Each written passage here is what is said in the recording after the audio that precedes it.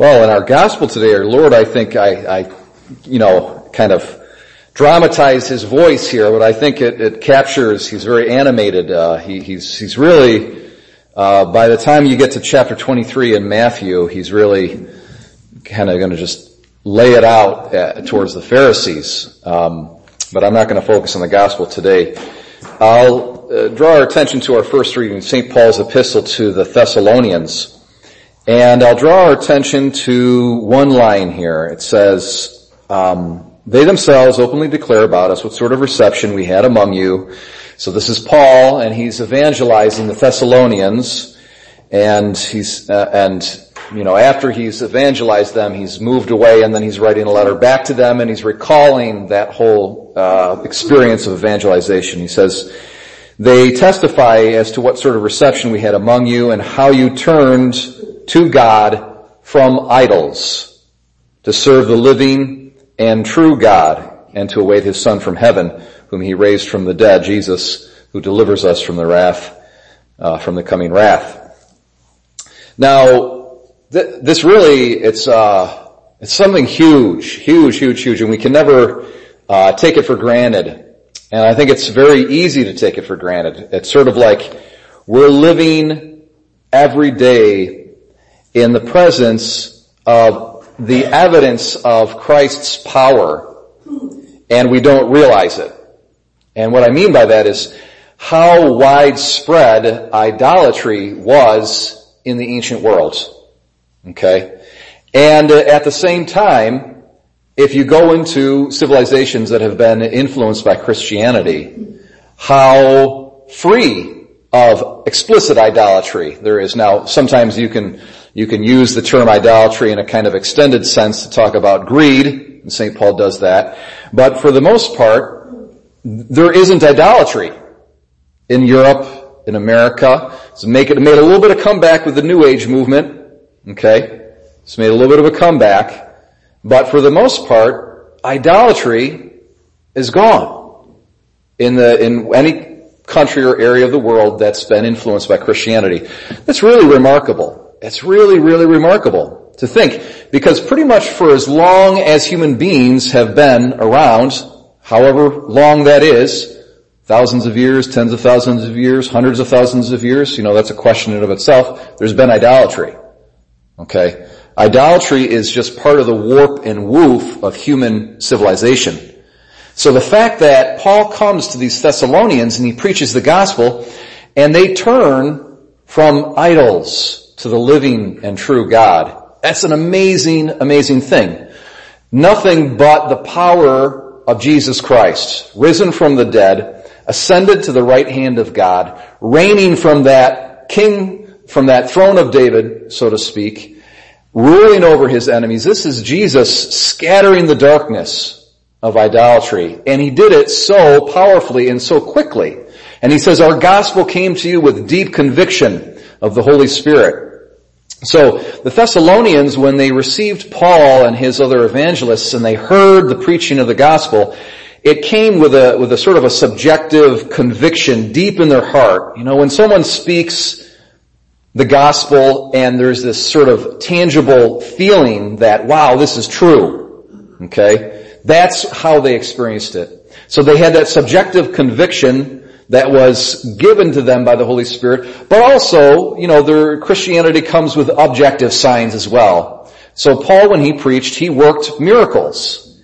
And the main thing that he testified to was the resurrection of our Lord Jesus Christ, which is the primary miracle that God has given to us to let us know that what Jesus said is true.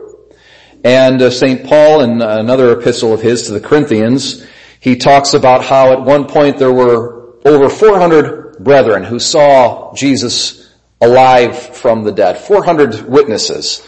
The implication being is and then he says, many of whom are still alive.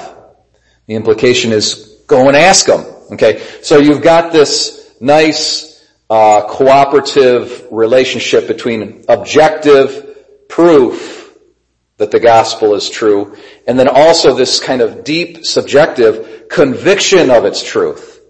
And that's the power of Jesus Christ. So it's a wonderful, beautiful, beautiful thing. when he says that you turn from idols to serve the living God, you see at that time how the pagans thought was they thought that there was basically like everything was alive. The created order was like a tree would have a life to it, okay? Scholars of religion today refer to that as animism. Okay, so if you go to this day, you can find some isolated tribes, here and there in Africa and Australia, and they're animists. They believe that trees and the moon and the sun and nature are alive, okay, and that there's spirits that dwell in these things. And this was the deception that the devil was able to pull on humanity from its earliest times. The devil is tricking us now in a certain sense in a little bit different way, okay? He's trying to secularize everything. But for so long, he deceived humanity by making them believe that created things were God. That created things should be given the honor that belongs only to God. And so we can never cease to marvel and take for granted the incredible power of Jesus Christ in eradicating the darkness of idolatry. And sometimes what would happen is, the idolaters, they would worship a particular deity that was associated with some natural phenomenon. They would create an image of the deity, and they would do some kind of magical incantations or religious rites. And they believed that the spirit of the divinity was wedded to that physical object. Okay, and then when they bowed down to the idol, they believed that physical statue was alive. Okay, and sometimes probably the power of the devil did work kind of small miracles. Maybe the idol would cause something to move or something like that. Some kind of like a low level sort of what we call preternatural phenomenon. So the demons could kind of give these little tiny proofs or evidences that these gods were real, so to speak. Okay, but they weren't really God. They were creatures in rebellion to the true God, deceiving humanity by providing these little tricks. That's why when I talk to people who get involved in the New Age, it's very sad because they always want to tell me, I met this guru and he told me something about my mother that he had there's no way he could have known that. So the demons give these little proofs. The demons know something about your mother that someone else doesn't, and then they tell this guy and he's able to share that information with you. It's not a big deal. Okay? What's a big deal? Is God raising Jesus Christ from the dead. That's something the devil can't do. That's a big deal. And so the power of God manifested in the resurrection of Jesus Christ, we're seeing it everywhere. Everywhere. And we take it for granted. Just the fact that there's an absence of idolatry.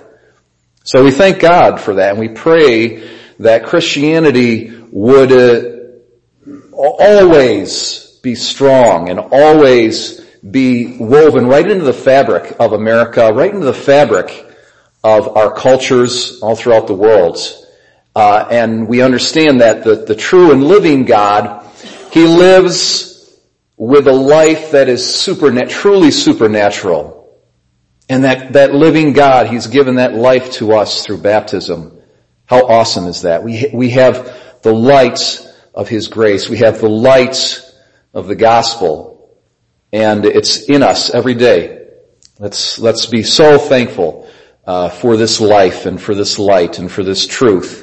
My brothers and sisters, let's never take it for granted.